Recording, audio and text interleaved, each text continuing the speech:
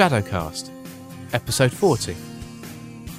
This week's story, Caretaker in the Garden of Dreams, by David Tallerman. David Tallerman has appeared in markets such as Lightspeed, Chiaroscuro and Bullspec. His first novel will be released next year through UK publisher Angry Robot. This story first appeared in Necrotic Tissue and will also appear in their best of anthology later this year. So without further ado, Caretaker in the Garden of Dreams, read by Danny Davies.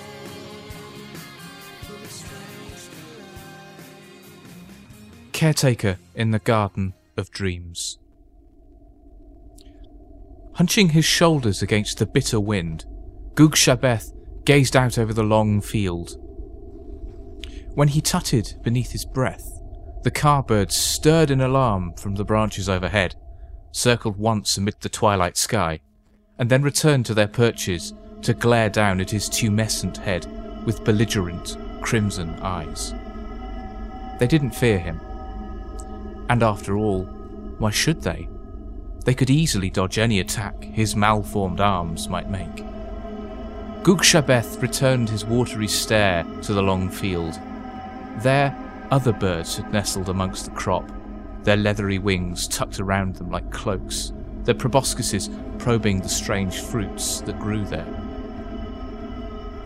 The scarecrow he'd built was now nothing but a cruciform frame, draped with scraps of greying meat. He was failing in his responsibility, but if they had ever intended him to succeed, ever cared at all, then they would not have made him so carelessly. Every thought, every step would not be such torment. No, the gods had little time for this patch of their creation, if indeed they had time for any of it, in their wantonness and their cruelty. Still, what he lacked in form did not change his function. Gugshabeth trudged painfully down the mound and onto the field, felt his feet drag down into the ebon soil. The nearest car took flight and circled warily, their tiny faces expressing outrage at the interruption of their meal. When he grunted at them, they dispersed resentfully to wait him out in the tree line. With all the time in the world, they could afford a little patience. Gugshabeth turned his attention to his crop. Each chi was roughly spherical, its root invisible beneath the earth. Each was translucent, and visible within was layer inside layer, until at the very centre there shone a blue flame that shimmered and flowed. Some shone brightly, others only dimly. Every so often one would flicker out altogether, and in an instant the shell that had housed it would rot and congeal into the earth as if it had never been. Many others showed signs of where the carbirds had fed.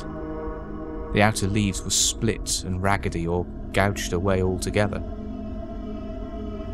From those nearby, Gugshabeth selected the chi that glowed most palely. He dug into the hard earth until the stump of its root was exposed, levered it free, and tucked it under one arm. Above, the carbirds whistled their protest. How dare this shambling thing touch their food? Annoyed as much by the pain in his gnarled fingers, Gugshabeth turned his face to the stars and howled in fury, and the birds span skywards in a whirl of panic and charcoal feathers. He glared after them for a moment, and then trudged back across the field, the uprooted chi still cradled beneath his arm. Laboriously, Gugshabeth clambered over the stile that crossed the fence, and dropped heavily to the ground on the other side. The path was barely visible as a stain stretching into the darkness. Arriving at the foot of the hill, he crossed the bridge there, ignoring the cloying lap and sugary scent of the waters running beneath his feet. Beyond, the path rose again, but he bent his weight into the incline and gritted his mangled teeth and made no sound of complaint. For who was there to listen? Or to care? Finally he came to the peak of the rise, and beyond was his home, and the garden that grew about it, nebulous as ever under the perpetual twilight. Gugshabeth sat the chi on a rock and stared at it intently, until he was sure its flame still burnt, however slightly. Satisfied, he turned his attention to the meat garden. Though it had been here when he'd first arrived, it was he who'd nurtured it, had built his home beside it. While it was his, to use as he saw fit, he harvested its produce only when he had to. Milky orbs gazed back at him from beneath frayed pink leaves. Bleached femur branches dwindled to thin tibia and patella. Fingerbone twigs grew in weedy clusters, and everywhere hung clusters of moist red orbs, their thick sap dripping to clots in the tissue grass. Gug-Shabeth set about his task. He took windfall where he could, or picked from the lowest branches and from the ground foliage. Still, his muscles ached terribly, particularly his hopelessly crooked back. Yet when he began to work, there was nimbleness in his fingers, and he partly forgot the pain. The more he crafted, the more his discomfort subsided, the faster his knotted fingers spun in the damp air, for once Gug-Shabeth had been a fine craftsman, and, though he didn't remember those times, yet some part of him awoke sometimes, and worked marvels. Soon, where he laboured in the clearing at the heart of the garden, there was another body before him. If its dimensions were strange, it was better made at least than he himself. Gug-Shabeth stood back with a rumble of satisfaction. He returned to the stump, checked the chi one last time, and saw it was still lit, though barely. He carried it back to the clearing with both hands. When he reached the still body, he knelt over it and dug his nails deep into the skin of the chi, prizing it in two with a sigh of exultation. Softly hissing, it split like an eggshell, and the glimmer of flame dropped out and into the open mouth of Gug-Shabeth's creation. For a long while afterwards, there was nothing but the sigh of the wind in the bleeding willow and the croak of distant insects. Then the thing opened its eyes and stared up at Gug-Shabeth and screamed. It lay screaming for what seemed an age, but eventually the noise became hoarse and was strangled off with a gurgling cough. Gug-Shabeth sat patiently on his haunches and waited. Eventually the thing sat up, glanced fearfully about it, and said in a voice hardly above a whisper, "This isn't right. I'm not supposed to be here." Gug-Shabeth, whose sharp teeth were crammed haphazardly into his mouth, and whose tongue was a useless stump, could not speak to answer it. Instead, he stood up and started towards the gate of the garden, and motioned for it to follow. After a while, it fell in behind him. "There was an accident," it said. I remember an accident, and then darkness. For a long, long time." Gug-Shabeth grunted sympathetically and started up the path beyond the gate. The thing he'd made followed nervously behind him, speaking in snatches, not seeming to care that he didn't answer it. "Am I dreaming?" it asked. "Is this a nightmare?" He led it down the incline and over the bridge, up the hill beyond and between the trees and over the ancient stile, and all the while it mumbled to itself and asked questions that he had no means of answering. When they stepped onto the packed black earth of the long field, it said, "Am I dead? Am I in hell?" Gug-Shabeth shook his head and pointed towards the crucifix at the centre of the field.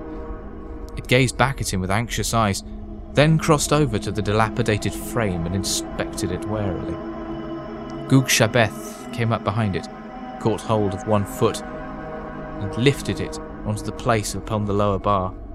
He strapped it in place with the thong of leather hung there, and turned his attention to the other.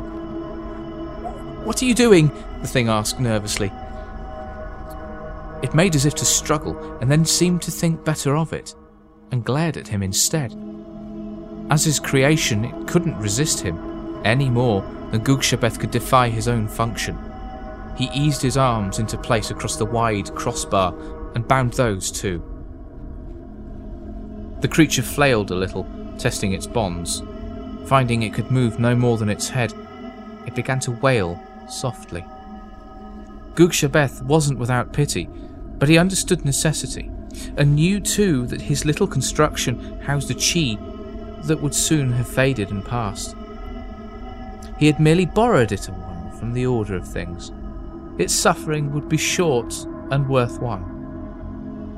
As he walked away, back towards his home amidst the meat garden, he could hear the things screaming behind him as the first of the ka birds settled on it. A living chi fascinated them, so much so that they would abandon the easy, plentiful pickings growing around them for it. Yet it would take them a long while to search out their prize from its prison of flesh. He had hidden it carefully and deep.